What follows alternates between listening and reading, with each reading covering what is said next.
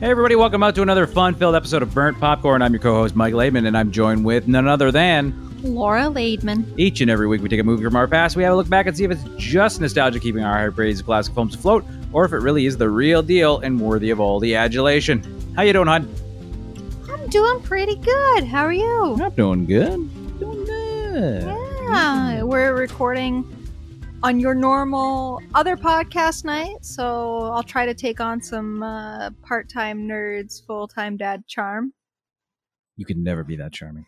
So this week in the Apple News Conference... Ooh, shots fired. You think Chris will ever hear this? Probably not, Yeah. no. I don't think he listens to the show. I was going to say, I listen to your show.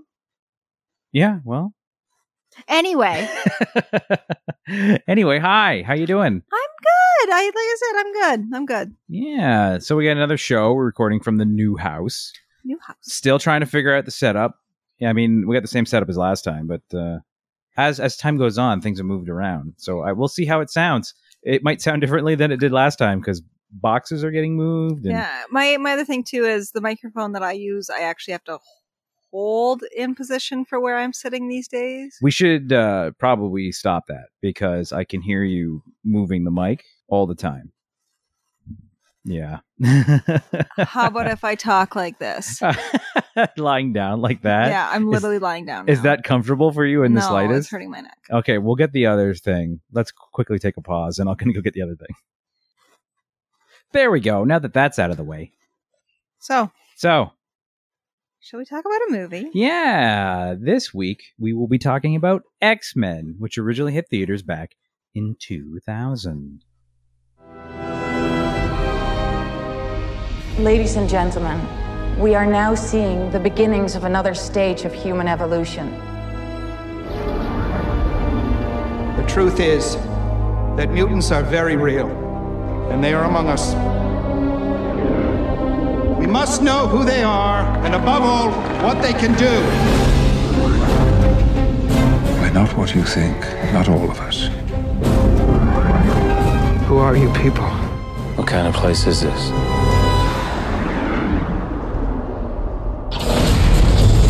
I'm Professor Charles Xavier. I built this school where mutants could learn to focus their powers in a positive way, and also learn that mankind was not evil, just uninformed. You'll be safe here from Magneto, a very powerful mutant who believes that a war is brewing between mutants and the rest of humanity. There is a war coming. You sure you're on the right side? I've never seen anything like this before. We are the future, Charles, not them. They no longer matter.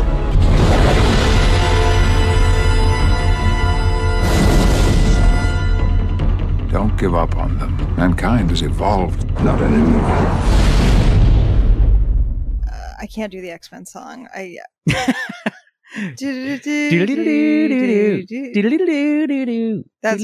started going to Jurassic Park there. You kind of did. Yeah.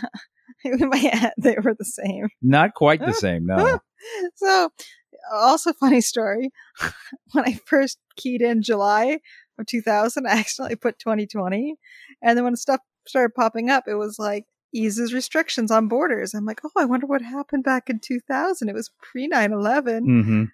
And it took me a good 10 minutes to be like, wait a minute, that was last year. Yeah, it was last year. It wasn't working while I was doing this. I was a little distracted. But anyway. You did figure out where you were going eventually? I did. I circled back and got there eventually. Good.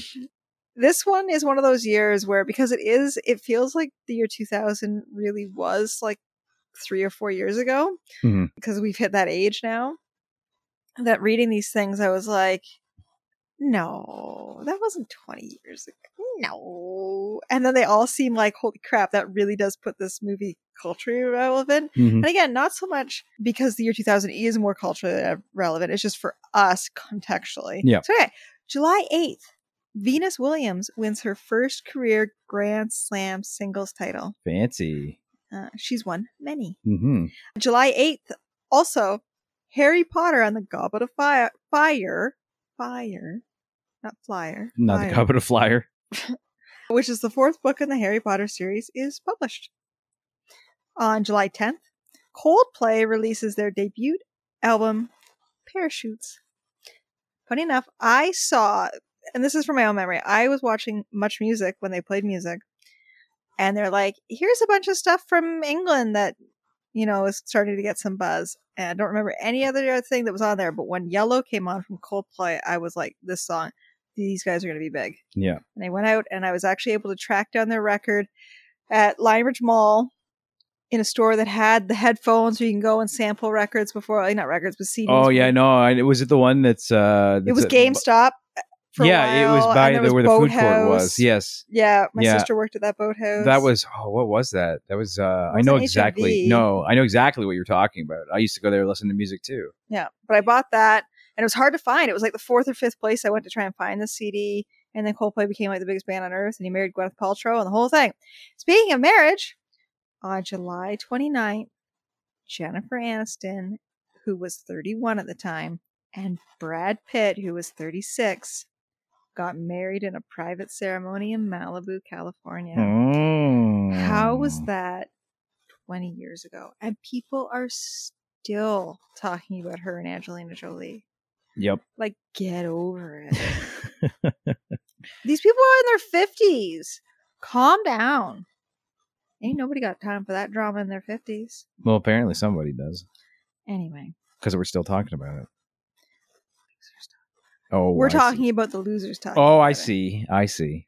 We got other celebrity marriage things to talk about. I don't know. I used to keep up with celebrity gossip so much, and now it's all Kardashian crap, and I don't care about the Kardashians at all. It's so funny. I pay so little attention to celebrity gossip that the last major thing that I heard about any celebrity gossip was that Ben Affleck had a cardboard stand-up of that girl from Knives Out, whose name I can't remember. Because do you not know the new Ben Affleck gossip? Isn't he back with J-Lo or something? With Jennifer Lopez. Yeah. So there you go. 20 years ago. South Park, not actually Jennifer Lopez. Okay. For our listeners to.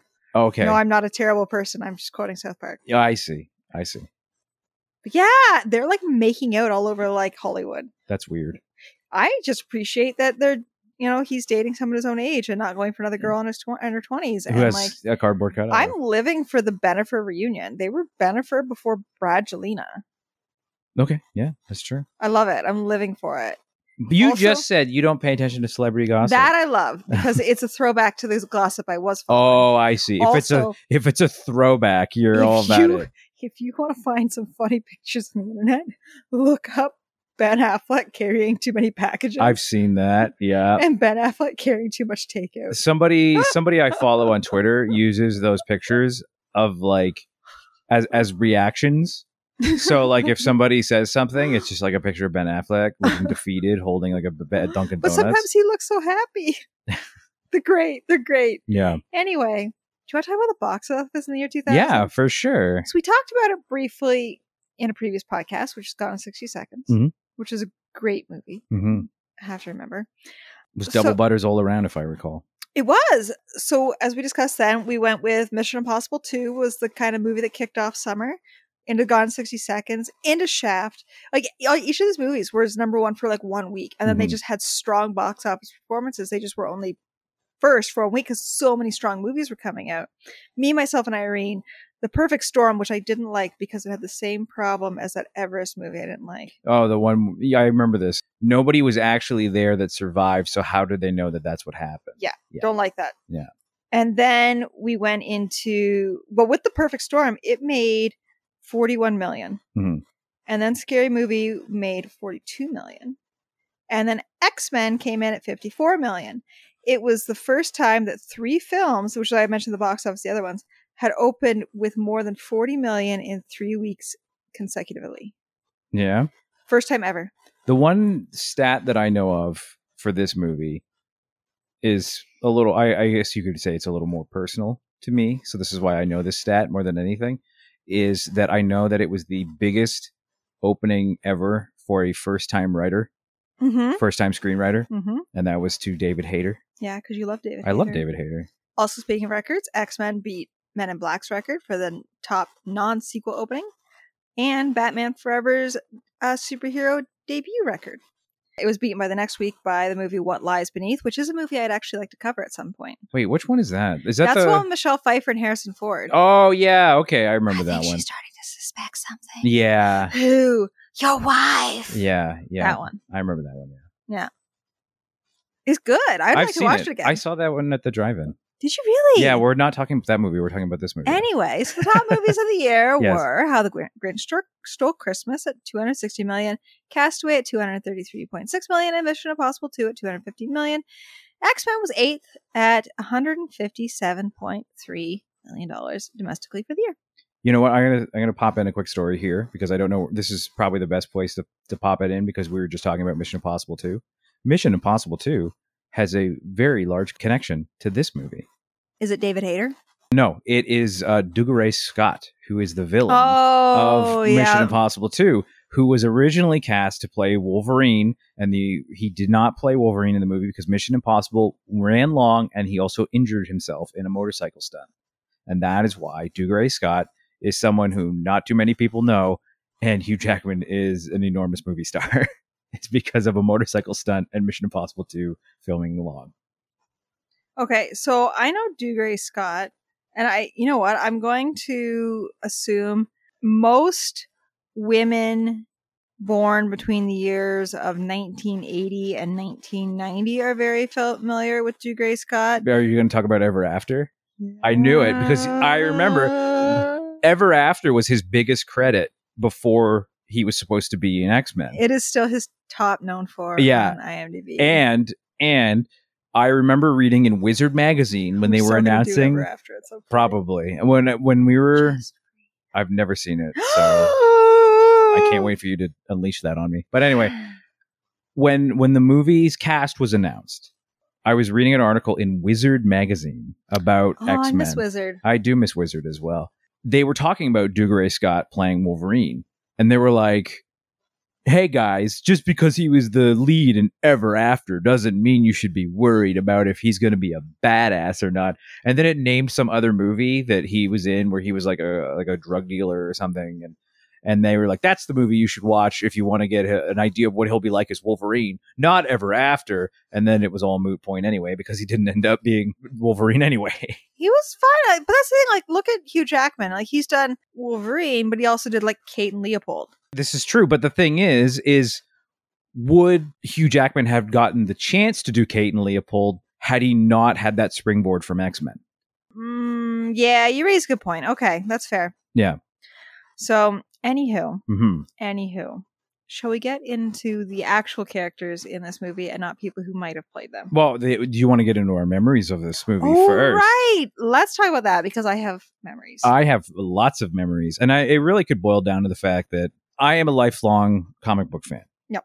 And X-Men coming to theaters was like, I think at this point, Spider-Man had been announced that it was being made, or maybe not, but X-Men was what was really exciting to me. Oh, X-Men, and that's this movie, and we'll discuss it, I'm sure, as we go on. X-Men is very significant because it was the first Marvel movie that was good. Well, I mean, you could argue that Blade, but it was the first mainstream one, yeah. Yeah, that was good, that people would immediately recognize it. Because, like, I'm sure if you asked most people, even now, like, that are just regular movie, not comic, but regular movie folks, what comic book is Blade from? They'd be like, he's from a comic book? Yeah. Or, who's Blade? Yeah. Meanwhile, it's like, what property is the X-Men part of? They're like, oh, it's Marvel. Yeah. Everybody knows X-Men. People grew up with X-Men because of the cartoon. Yes. And that's... like me. Exactly. I also grew up with the cartoon. That was my first introduction to comic books, was the X-Men cartoon. Yeah. Mine was... my introduction to X-Men was a trading card. You've told me this because Wolverine looks like Batman. Wolverine looks like Batman on this. It's actually Jim Lee who drew it. Oh, okay. So it's a Wolverine trading card where I'm like, man, he looks like Batman, but he looks like Batman with knives in his hands. This is very interesting. And then from there, after that trading card, I found an X-Men comic book at a grocery store. And I still have it. It's torn to shreds because I read it a million times. 100%. But it was one where the X-Men teamed up with Ghost Rider to fight Demons in New Orleans for Gambit. Hey all, Mike here.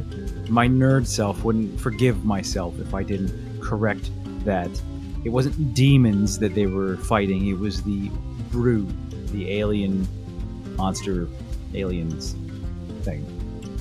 Anyway, yeah, there you go. Yeah, so I have that issue still. It's absolutely destroyed, but that was really what began my love affair with X-Men. And because I knew who the X-Men were from the trading cards, but this was when I actually got to see who they were and see how they interacted and things like that. And then after that, the cartoon hit, and that is when like the rocket took off, right? And because that's the thing. Like, we met when I was working at a comic store, and even though when I started working there, I was 21, 22 originally, in that age. I was right out of university, probably 22, but like I'd been in that store several times, but I always went for X-Men comics. That's what I knew. That's what I was familiar with. I went for X-Men comics and manga. Yep. And that was it. And then it wasn't until I actually worked there that I started expanding on, the occasional Batman. But because I feel like until Marvel movies got big outside of X-Men, the ones that people who weren't big comic fans like you and like people who are normally in there for comic books and stuff, you know, like regulars, Wednesday regulars. Yeah. I feel like most people who would occasionally drop by, and even working there, I found this until the movies really started coming out. The ones that people would come in for looking for that they were familiar with Batman, X-Men properties. So I'm counting Wolverine as part of an X-Men property. Yep. Because independent Wolverine and Spider-Man. And then no one gave a flip about Iron Man. Yeah, of course not, no. And I remember when the Iron Man movie was announced and it was Robert Downey Jr. and the whole thing when I was working there. And I was like, really? And then we started, I was like, well, Robert Downey Jr. has a lot of like substance abuse problems. And that's when it was like, oh, right, Iron Man does too. Yeah. Maybe, and that's when I started reading more about Demon in a Bottle and all that stuff, right? So that's when I started reading that specific character. But like, I found I was reading more like Runaways because again, some of the characters, like there was mutants on it. So it was like when I was reading comics, even working there, I tended to, for superheroes, my realm of comfort of what to dive into branched from X-Men and then grew over time. Because I'm pretty sure Iron Man was announced right as I started working there. Okay, yeah. Thereabouts. So anyway, blah, blah, blah, blah, blah. X-Men was the familiar, comfortable comic spot. And I think most people could say that. And that is, I'm sure, a big part of why this was the first movie to come out. Because unless they made a really, really, really, really crappy movie, this was a safe bet. Yeah. Yeah. And which is funny because it's definitely not anymore. Yeah, no kidding. Which is a little sad. We haven't even seen the last two. Oh, what? Yeah, there's New Mutants. We haven't seen that. And we didn't see Dark Phoenix. Yes, we did. Did we? Yeah, we rented it from the library. It was great. No. Yes, we watched it. I don't remember. Yeah, no, we watched it. Maybe you're blocking it out, but we've seen it. Are you sure? I 100%. Because I remember Apocalypse. Yeah, no, we 100% see it. We don't. It's the only X-Men specific X-Men film that we don't own, and I think that probably has something to do with why you don't remember us watching it. But yeah, I don't remember it all. Yeah, not even a little bit. Because I do know it was apparently not good, and I'm sure if you were like, this is what happened, which we don't need to get into now. I'd be like, oh right, we did watch that. It was the same with that Annabelle creation movie. You're like, remember this is what happened? I was like, oh, I did watch that. Yeah. No, we did watch that. But actually getting into the memory of seeing this movie. So very excited. That part. Yeah, very excited to see this movie when it was announced. Again, Wizard Magazine was how, like, I knew everything. Like, I knew how it was coming and all sorts of stuff. And when it finally came out, I remember going with my friend Stuart. You don't know Stuart. You've never met Stuart. I've never talked about Stuart before. Stuart and I walked from my parents' house to the movie theater that is now the Marshalls you like to go to all the time. And we went there and we saw it. And it was the first movie I'd ever seen in theaters twice. I went and saw it. I went and saw it at that theater. And then, if you remember, Lime Ridge Mall used to be a repeat theater where Yep. you'd go see movies that had they were second run, Yep. and it was like $2 for your ticket. Yep. Do you remember what it was $2 for your ticket at the second run movie theater? I would wait for movies to go to the second run before I would go see them. Anyway, that was the first movie I ever saw, and it was really funny because I remember, this just tells you how much time I used to have as a kid. I remember walking out of X-Men at the second run theater and immediately going, well, what are we doing now? And then walking into Scary Movie because Scary Movie was playing at the same time at the second run theater. We just walked right out front, bought our tickets, and went right back in because it was just starting. Well, Yes. yeah, I remember. Funny enough, speaking of Scary Movie, I actually remember my Scary Movie experience better than my first, because I saw this more than once. Mhm. I definitely, and this was a movie I actually bought on. This is time where you can see where things start, like times are changing. We bought this movie on VHS when it came out, and then a couple months later bought our first DVD player and bought it on DVD. This was the first DVD I owned. Yep. This movie. And it was also the first DVD that I bought again. Because you broke it? No, I double dipped. They did the X-Men special 1.5 special edition with the extra footage. Yeah. So I double dipped and I bought that too. Yeah, I had a friend date, like just going with a friend to go see Scary Movie. And then I was like, called her up and be like, okay, I'll be there to pick you up. Like, sure, because I lived in the middle of nowhere, so I drove everywhere. I'll be there to pick you up, in 20 minutes to, we'll go see Scary Movie. And she goes, oh, I saw it last night with my boyfriend. I don't want to see it now. I was like, you are a bad friend. Apparently so. Anyway, but it was, who didn't love this movie? It was all anybody was talking about at school, because I was in high school at the time and everyone saw it. Like, it was like a huge thing. Like, it was like the first good superhero movie that was not bad. You were talking about it at high school? Yeah. Were you in summer school? It was a July movie. Oh, you're right. No, because you got back, though. When we got back. Right. Nonstop people talking about it. Because people had 2 months to watch it. Mm-hmm. It wasn't like opening weekend. So everyone we got back, it was, and again, remember, we all went to school in the middle of nowhere. And this was when barely anyone had even like MSN Messenger. Yeah. So we weren't talking about it over the summer. We like barely saw each other over the summer because we all lived in the middle of nowhere and most of us didn't drive. So we were relying on parents to like drive us places, and they were going to drive us all over Southern Ontario to see our friends because, our county was so big. Mm-hmm. So anyway, yes, it was a big deal. Yes, definitely. So getting into the rewatch. I haven't watched this movie in so long, and I watched this movie so often when I was like in high school, and we'd watch it like, we'd either be watching movies like this, or not that there were that many at the time, or campy 80s horror movies during like sleepovers and stuff. Mm-hmm. So anyway. So yeah, it's a movie that we've both seen many times. I did watch it not super recently. We did figure it out that I was rewatching. I had just started rewatching the entire X-Men franchise of movies on my commutes to work. And I'd made it through this movie and halfway through X2. And then the pandemic hit. And that was the last time I was watching a movie on my tablet on the bus. Oh, and now that tablet like doesn't work so great anymore because they're getting too old. Like apps are. It's on Android 5 and Android 13, I think, is about to drop. Yeah, so. You are out of luck. My tablet's the same, so we might need to invest in a new tablet. Perhaps so. So handy. Mm-hmm. Anyway, so I got to ask right off the hop, the first thing that stood out to me. Mm-hmm. So we see Wolverine, and it's our first reveal of Wolverine. Okay. Like, this isn't how it opens, but like we get our exposition dump of what mutants are and the whole thing. And the Magneto origin and the Rogue origin. The Magneto origin always breaks my heart. Yeah.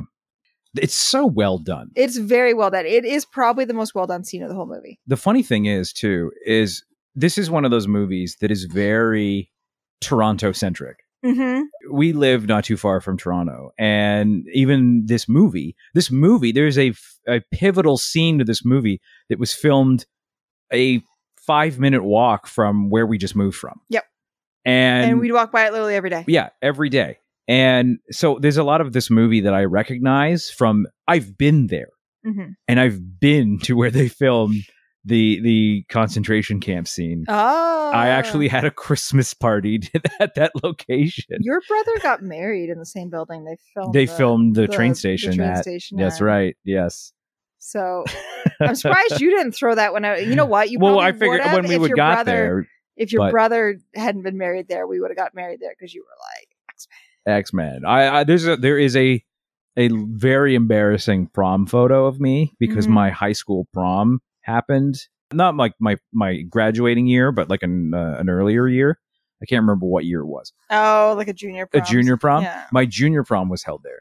And there is a photo of me standing on the front steps pretending to race cars.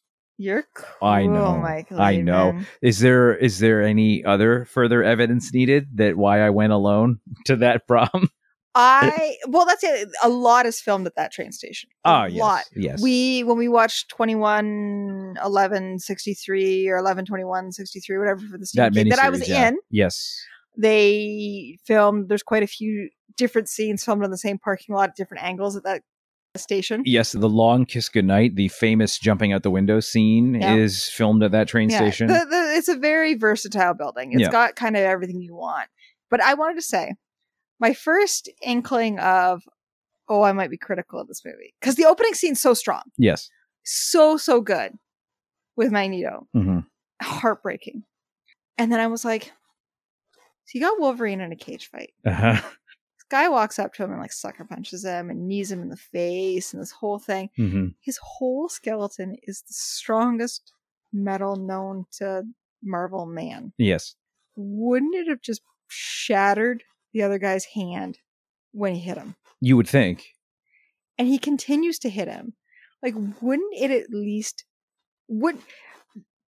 They should have had a scene where he like throws the punch and like maybe not so much broke his hand, but what if they like hit it and he was like, what the hell? And then boom, sucker punch from Wolverine. And even then, a sucker punch from Wolverine, wouldn't it shatter his jaw or something? Because he's made of metal. You would think. So that was my first inkling of, I might have some critical thoughts for this because I went in going, I'm going to love this movie and I'm not going to have anything bad to say about it because I remember this movie being great. There's a lot of this movie being amazing. Yeah, there's a lot of things in this movie, and it's just in general with like superhero movies where it's like, hey, their powers don't work that way for this scene only, and that is an example of that. Yeah, there's some convenient non-powers versus convenient powers, and then on the flip side. So we see Rogue again, and she's wearing a very Rogue coat. Yes. Rogue's color in the comics is green. Because I was very familiar at the time that this came out with cartoon series Rogue, where she's got the leather jacket over her green costume, which always looked really cool and badass. But then as I've read the comics more since, she does often wear like this long hooded jacket with it's green. Yep, with green and like white highlights. And yeah, exactly. Yeah. So this was like watching it now. I'm like, yes. I like how they incorporated her look into her look. She's really one of the only characters they do that with. Because like for the most part, unless they're wearing, street clothes, they're wearing black spandex. The uniforms do not. It's not spandex. Well, no, sorry. I say spandex because of the line in the movie about spandex. They're wearing the leather jumpsuits, and they're not really, with the exception of the Wolverine one, they're not really personalized. No. Which is really funny that the Wolverine one is personalized to him because in the lore of the story, it's one of Cyclops' extras. Is what he's wearing, which is like what? Because why would he have one that's personalized to him ready that was like Cyclops? Can you imagine Cyclops walking around with like the 3 stripes and the collar stripes and stuff? That doesn't make any sense. No. But anyway, she is really the only character that they kind of do that with. Like even if you look at Magneto, there is, with the exception of the purple in his helmet and the slight red in his cape, there's no hint of his outfit. No, they've incorporated like a really dark purple into him. But it's so dark that you can't really tell. It kind of catches in some light. Nobody really has quite the other. So it was nice to see Rogues, and I think that's part of why I never noticed it before was, and like put it together, is because nobody else has that. And I was like, oh, Rogue. So I was watching, I was like, oh, what are the ones that I missed that were like hat tips to the comic? And you're right, there's not really any others. There's 2. There's only 2. What's the other one? Professor X is always wearing a suit. Because that doesn't count. Yeah, but that's his style. That's his sweet style. That's his sweet style. and Wolverine's sweet style of the denim jacket. Like if Wolverine, Cyclops spends most of this movie in in a leather jacket. Well, yeah, but he's wearing a denim jacket underneath it.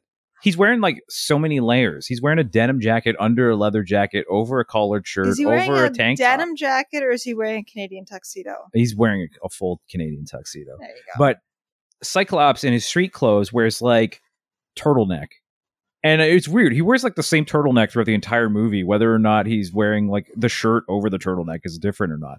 But at the same time, when you think of Cyclops in the comics, you don't think of Cyclops walking around in turtlecks. No. You know, like so everyone else is just kind of dressed normally. The only characters, and I think that's they don't incorporate aspects of their costume. Yeah, the characters who get that kind of a costume nod are Rogue, Wolverine, and Professor X. And that's really a suit is not a costume. I understand the Professor That's X. what he wears. I understand. I mean, he wore turtlenecks more than Cyclops did in the comics.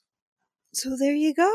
I understand, Okay, Professor, but he's a fine. professional dude. We won't count him. We won't count him. A dude wearing a suit, revolutionary. Well, yeah, but I mean, like, groundbreaking. If he had rolled up in the denim tuxedo, you would be like, "What the hell is this shit?" Yeah. If Wolverine had rolled up, he is Canadian. If he had rolled up in anything other than the suit, or within the denim tuxedo, if he was wearing the turtleneck, you'd be like, "What the hell?" Yeah.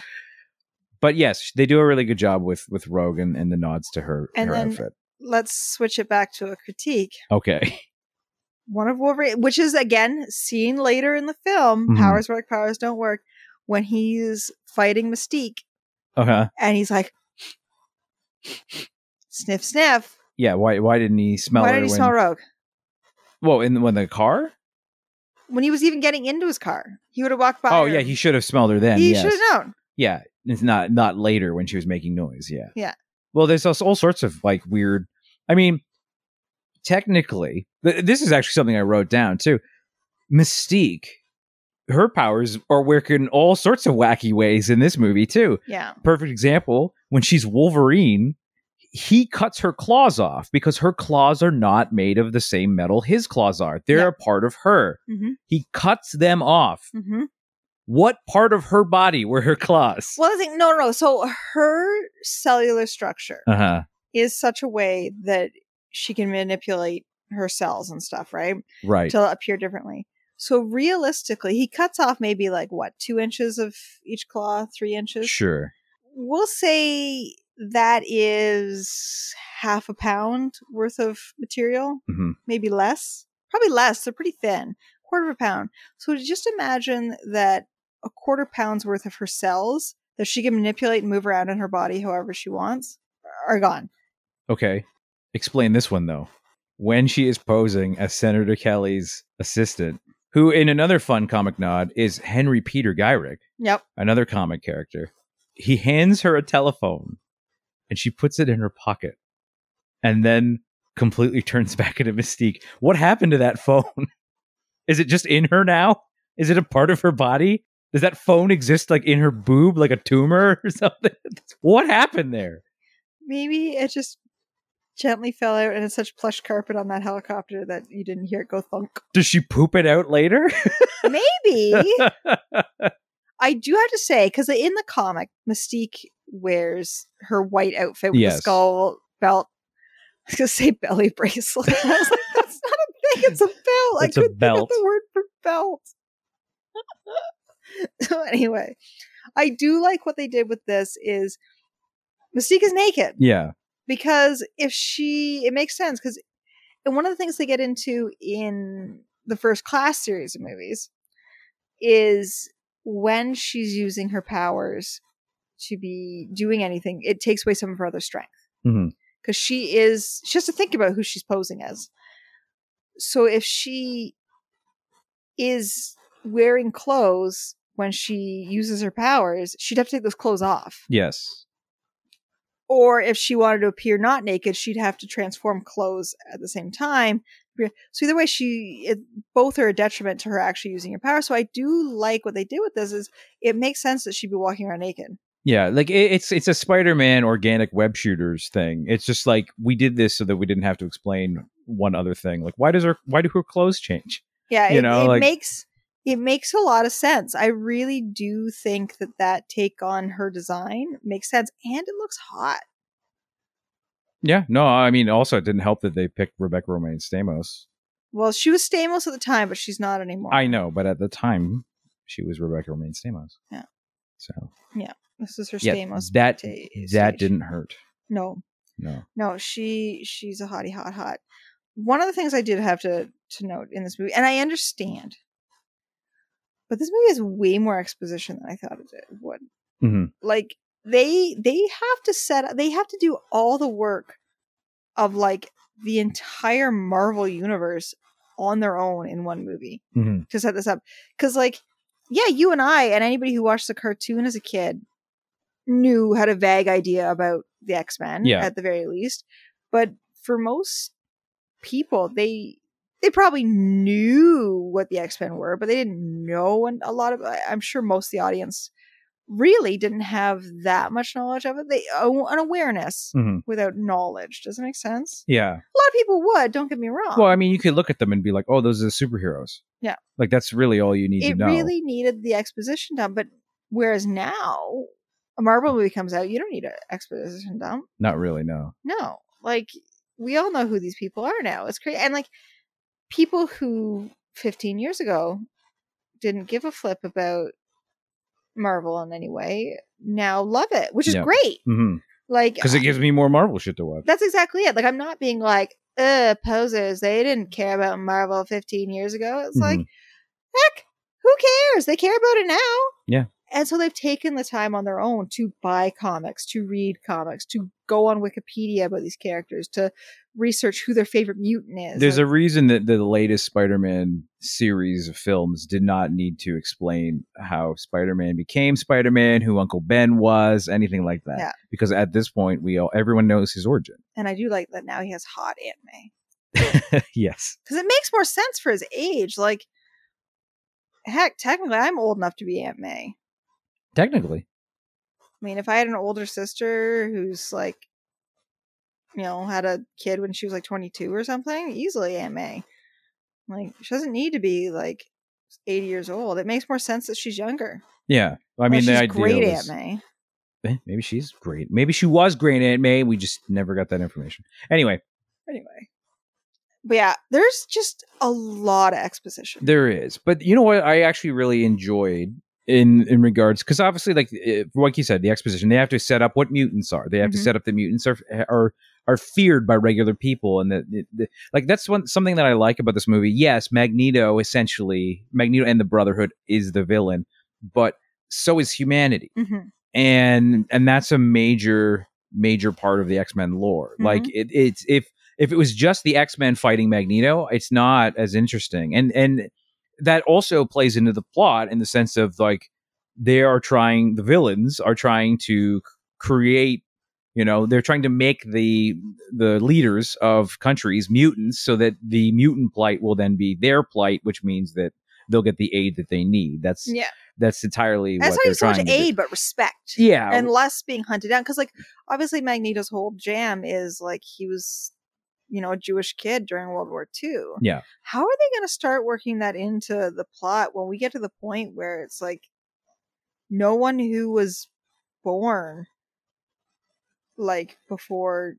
Like if they do make a modern Marvel movie, how will he be World War II? Yeah. I don't know. Maybe it'll be, I'm sure that chances are they will change his race to make it a more modern event. They're gonna have to if they want to, or they're gonna do it in the sense that it's like his powers have given him longevity, or he crashes a plane into the ice and freezes, and then they thaw him out, and then he's Magneto again.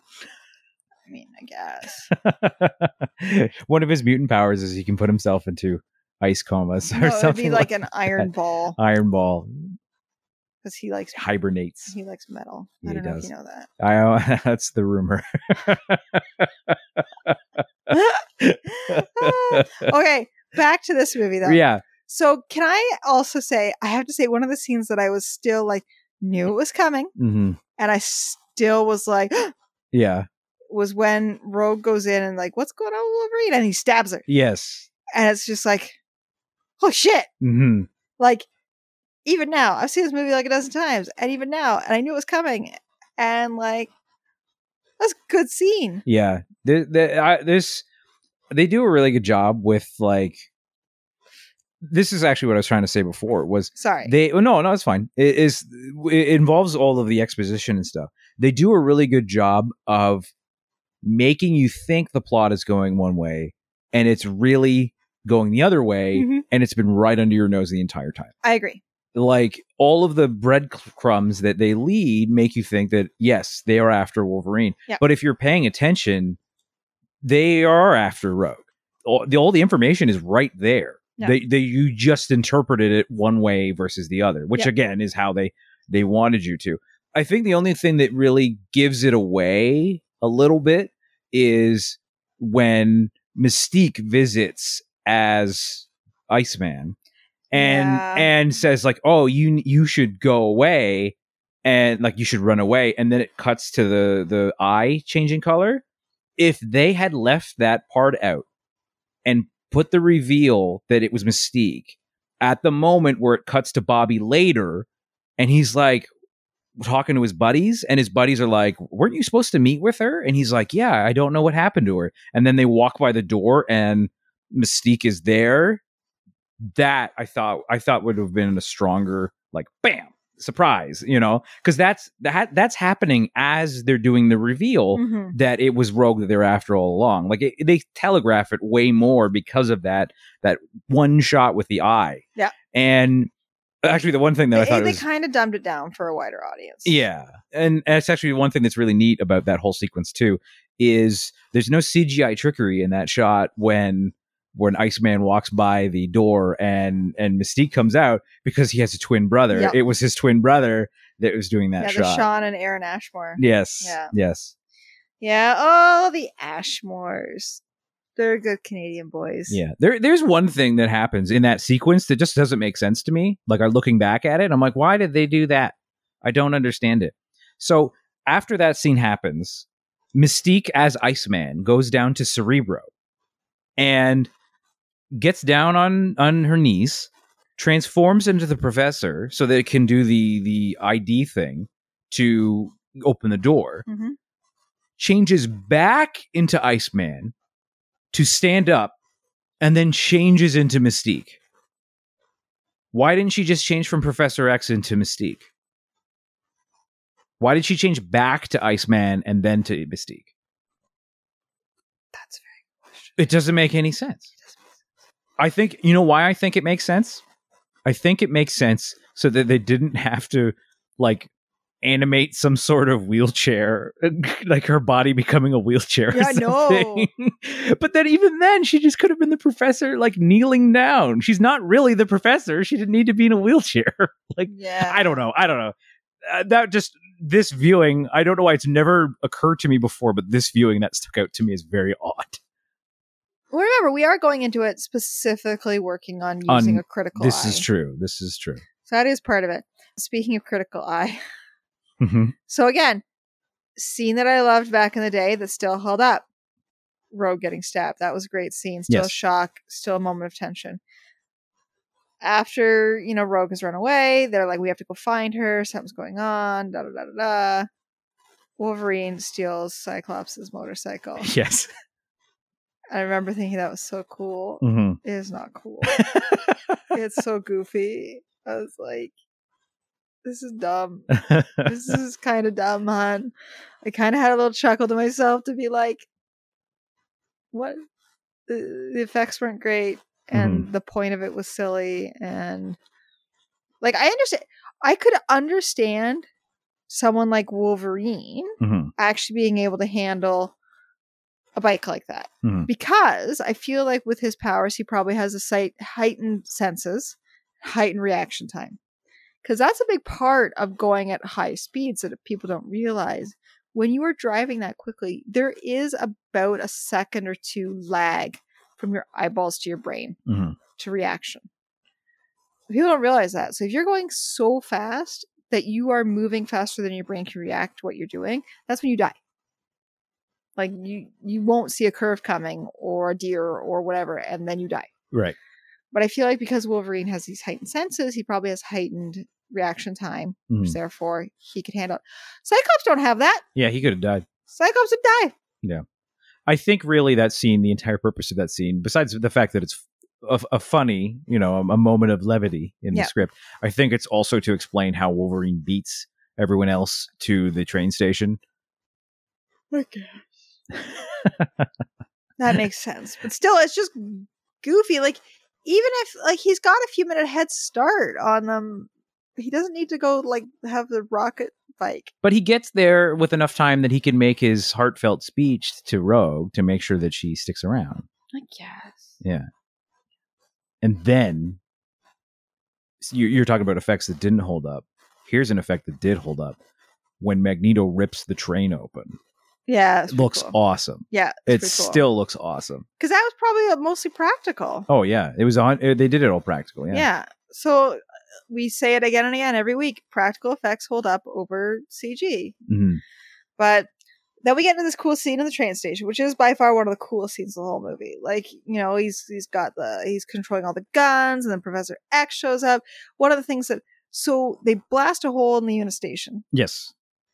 And I'm just like, okay, Scott is an X-Man. So he's an X-Man. He's been trained to use his powers. Trained his whole life how to use his powers properly, how to not make mistakes. Toad whips his sunglasses on, and he fires his eye lasers into the ceiling and blasts a huge hole in it before he thinks I should close my eyes. It's like, dude, you've trained your whole life to immediately. What does he do if someone bumps into him and knocks his glasses off day to day? Like, is he blowing holes in kids at school? Like. I like that you went with blowing holes in kids at the school. Right to vaporizing children. If he's walking through the quad and someone is throwing footballs back and forth, some kid and who's he takes powers a wicked arm takes a football in the glasses and it shatters his ruby glasses. Is he like, I just killed 3 kids? Yeah, I gotta fix my turtleneck. Can I also say this movie was my introduction to James Marsden, and I love him. And I always feel bad because most movies he is the guy who doesn't get the girl. He kind of gets the girl, but he's, Oh no, this wasn't. I apologize. No, Disturbing Behavior was, and I loved him in that. And then this was my first more mainstream movie with him. And I was like, this guy's going places, and he's never been the A-list star he deserves to be. He's really good in Westworld. He's great in everything. He is amazing in Dead to Me. He plays 2 different characters in Dead to Me, and he's great. Oh, there you go. Laura recommendation. Dead to Me is fantastic. Oh my god, it was one of the best Netflix shows I've seen. I don't think you'd like it. Okay, maybe I won't watch it then. It's so good. I would recommend it to anyone. I found a lot of myself in Christina Applegate's character, which I don't know if it's a good thing or not. She's very relatable. Okay. She's very human. Okay. Anyway. Speaking of not humans, this movie. I was about to say Inhumans, but that's a different property. That's a different property. Yeah. These are Homo superior mutants. Yeah, the next stage in our evolution. Yes. Let's be super nerds about this whole thing. I wish I was an X-Men. Anyway. Which X-Men powers would you want? If you had to pick somebody's powers, whose If it powers had to be would an you want? X-Men. If it had to be an X-Men character, good or bad? Well, you'd want to be Magneto. I would. As much as I love Wolverine as a character, Magneto's powers are awesome. Awesome. I want to fly. Mm-hmm. I want to be strong. So you want to be Rogue? Because you can't touch anybody.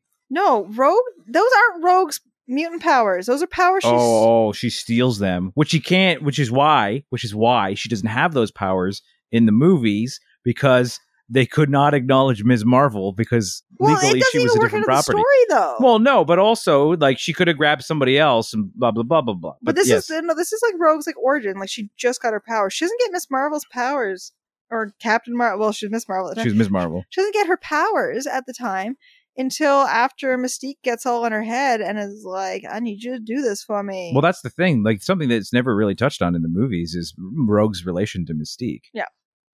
They do touch a different timeline. They do touch on Mystique's relation to Nightcrawler. Mm-hmm. So, but they don't do it in the later movies when they're doing the Back to the Past I love stuff. Nightcrawler, but I love Alan Cumming. Is that's why you like him? Not No, because I like both. you like Nightcrawler and Alan Cumming. So it was a nice like combo of two things I like. Right. Well, two people. Either way. There's chocolate and peanut butter in a. Yeah! Okay, so powers. Who do you want? Somebody that flies and super strong. Well, who flies and is super strong in X-Men? Gladiator.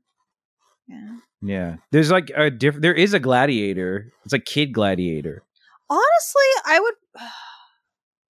But no, that's a whole other can of worms if you get into that. Because like, What, Kid Gladiator? Kid Gladiator was an X-Man. Kid Gladiator was an I wear the X on my shirt X-Men character. Okay, so I don't remember if he either- flew or was super strong, but I'm just basing it on Gladiator. Anyway, sorry. I'd either pick Jean Grey, Mhm. but like not like in this movie Jean Grey where she's just like. But she's just. You don't want telekinesis powers. You want Phoenix powers. Yeah. Okay. She's super strong. Did Cool. you catch the nod to Phoenix in this movie? No. It's actually I never caught it until after I heard about it on a podcast because it was with David Hayter. David Hayter was talking about how they didn't know going in that the movie was going to be a success. They didn't know that the movie was going to generate sequels, be a franchise, etc., etc. He said to the director, he said, "I have one request that can you please put this in as a nod to like a plot thread that we can pick up in a sequel?" And it's the mutant machine, the machine that makes people into mutants. They talk about it in the movie that it does not affect mutants. Mm-hmm. When the beam goes over her and it turns off, she is the only character that reacts. Everyone else just stands there, and she has this moment like a chill goes up her spine. It's just a reaction shot. It's very quick, but it's one shot of her going, "What? Like what just happened?" kind of a thing. And he said that the intention was, as they were putting that scene in, as this was their way to kick off the Phoenix storyline. That was the plan. I mean, obviously, he didn't come back for the third movie. He did not, like, the writer did not come back to do, he did the second one where they continue the Phoenix story, but he didn't do the third one where they quote unquote end it. And he's like, we had a very different plan for what we were going to do. So that's why those movies go off in a different direction where it's like, oh, she always had the powers all along. But their intention was that this is how she got the Phoenix powers. I like it. Yeah. Yeah, that or Shadowcat. Okay. Who is in this movie? Yep, but not Elliot Page. Elliot Page. Who at the time was listed as Ellen. As Ellen Page, yeah. In the credits. One other thing I want to touch on, because we are running a bit long. Oh, we are. Okay, critically. I didn't notice, because she barely has any lines. But Halle Berry's accent is come and go, eh? Speaking of like powers turning off and on, that accent is just like, it's here, there, it's everywhere. Yeah, I think she says in interviews later, she's like, yeah, that was a bad choice. Because it wasn't like they directed her to have the accent. She's like, I feel like my character should have that accent. Well, that's the thing, because like, Aurora Monroe. Yes. Is a badass bitch. Yeah. Like, she is head bitch in charge. Her powers are awesome. Actually, maybe I want Storm's powers. I do like weather. Mm-hmm. Storm is awesome. She is a very strong character. Mm-hmm. She takes no shit. She has lived a tough life and is stronger for it. And Halle Berry's very boring. She is, like, I'm sure they cast her because at the time she was the biggest, like, black actress around. Or that they could afford. But she doesn't fit the part at all. Mm-hmm. It's not good casting. Or it's bad direction, but everyone else is pretty good with their characters. So I don't know. I just don't think she was very good in this. Right. Or any of the other ones. And then that, like, what happens when a toad is struck with lightning? Yeah, it's easily the same thing as everything else. It's easily the worst line in the entire Joss movie. Whedon write that line? He did. He wrote that line and the line where Wolverine comes back after Mystique impersonates him. And he's like, it's me. And Cyclops is like, prove it. And he's like, you're a dick. That line's stupid too. I thought that was so funny when I was in high school. And watching it now, I'm like, that's not funny. That's stupid. Like, If he'd been like, it would have been funner if he was like, I don't know, go fuck yourself. Which they did do with Wolverine in a later movie. Yeah. I'd say it's more fitting to who Wolverine is. But anywho. Okay, so we you could tell like with this some of the times when we do these episodes, when we talk about the plot versus when we talk about like just anything, if we like, I don't know about you, I didn't write down much. I didn't write down a ton, but again, a lot of it's a movie I've seen so much that I know you know it backward and forward. It. Yeah. So I only needed to write down, where did the phone go? I just like, where did the phone go? Where did the phone go? That was one of the things I wrote down, Matt. Yeah. Well, that's what we thought of this movie. But critics in 2000 had thoughts on this movie. So Laura, why don't you fill us in on some past reviews? So this movie, very, very close in the critical versus audience, has an 82% critical score and an 83% audience score. Dang. Homeboy Roger Ebert said, I started out liking this movie while waiting for something really interesting to happen. When nothing did, I still didn't dislike it. I assume the X-Men will further develop their personalities if there is a sequel. He was right. He was right. The second movie blows this movie out of the water. Funnily enough, the ratings, like the audience and critical score for the second one, are only like 2 points higher. Really? Yeah, which is nuts because the second one's way better. Yeah. That we'll have to get to it eventually. We will get to it eventually. What, next year? 2003, I think. Ugh. Yeah. Dennis Harvey of Variety says, X-Men plays like a so-so middle chapter of an epic series rather than a fitting kickoff. And Nell Minow of Movie Mom, which was one of the actual oldest reviews I could find. This is the summer movie for teenagers and anyone who'd like to pretend to be one. Now, for the fun part of the awards. Yay! It won 6 Saturn Awards, which included Best Sci-Fi Film, Best Actor Hugh Jackman, Best Supporting Actress Rebecca Romijn, Best Director Bryan Singer, Best Writing David Hayter, and Best Costumes. It was also nominated for Best Supporting Actor, which is Patrick Stewart, and Younger Actor is Anna Paquin, and Makeup and Effects. And there are a total of 13 films in the series. Does it? Wow. It does not seem that many. Doesn't include TV stuff like Legion and stuff. Yeah, no. And the original X-Men is the highest. Sorry, 8th highest. Wow. I'm not having a good talking night. No. Talking words. X-Men has the 8th highest box office of the lot. There you go. There you go. There you go. So what did we think of this movie? Yeah. Well, this was my pick, so I get to go first. Yeah. I'm still going to give it a double butter. I still think it's fun. I feel like the last third of the movie is a lot weaker than I remember. But I still had a great time. And like I think it more comes down to the fact that I love seeing these characters on screen. And because I love these characters, I have fun watching this movie. I think everybody does a great job. Like except Halle Berry, apparently. like Ian McKellen and Patrick Stewart are fantastic. Like the thing that's great about them is that they have a relationship in real life. Like Patrick Stewart and Ian McKellen are friends, really good friends. So that relationship plays off in the movie as because Xavier and Magneto are friends. They are best friends, even though they have an antagonistic relationship. One might call them frenemies. Frenemies. There you go. The original frenemies, Magneto and Professor X. Like it really plays into their performances, and that's why they do a great job. I mean, this was Hugh Jackman's breakout role, and really, if it wasn't for this movie, we would not have the Kate and Leopolds of the world, but we also wouldn't have things like Logan, and we wouldn't have, well, we probably would have this movie, but it'd be very different with The Prestige. Yeah. I mean, there's so many other movies that Hugh Jackman's been in that, fantastic. So yeah, still double butter for me.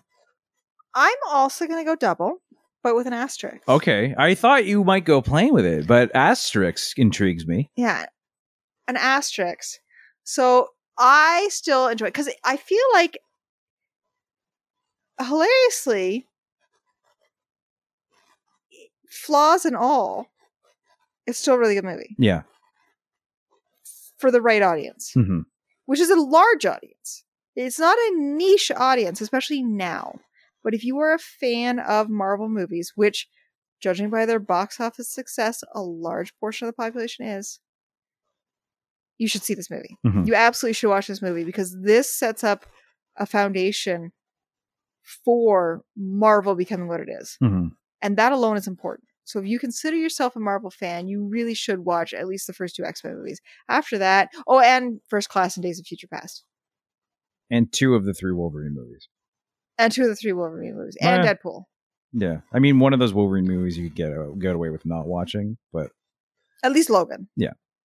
I like the other one, but I think it falls apart in the last act. But otherwise, it's a lot of fun. Yeah. Anyway, those movies. Yeah, but if you are... even to watch the stuff that came out before the Marvel movies started going, like because this is obviously it's still Marvel, but it's not a Marvel property for film. Yeah, this was back in the day when Fox owned the rights and Marvel really didn't have much to do with it. Although, fun fact, Kevin Feige worked on this movie. Interesting. So, but you see what I'm saying? Like, it would be one that if I were to say to you, I would recommend this movie as a double butter to fans of Kate and Leopold. That is too much of a niche, I would say, a limited audience to qualify it for double butter. But as the Marvel stuff is such a big property. Yes. And has become such a huge worldwide phenomenon. I can say that audience is big enough to give this a double butter for that specific audience. I would say if you're not a superhero fan, might not be for you. It'd be more of a plain. Okay. You could skip it, but if you're a superhero fan in any shape or capacity, it is a must watch. All right. That makes sense to me. Well, that is going to do it for this week's episode. But next week, we will be taking a look at... Can you guess? Is it Ever After? Close. Oh? Pretty Woman. Oh, wow. Finally, you're making me watch this. It's so cute. Here are my memories of Pretty Woman. Huge. Here are my memories of Pretty Woman for next week's episode. I've never seen it before. There we go. Huge mistake. Well, we'll see if it was a huge mistake for me to watch this movie next week. But look forward to that then. But for this episode of Burnt Popcorn, I am Mike. I'm Laura. And we'll talk to you guys again soon.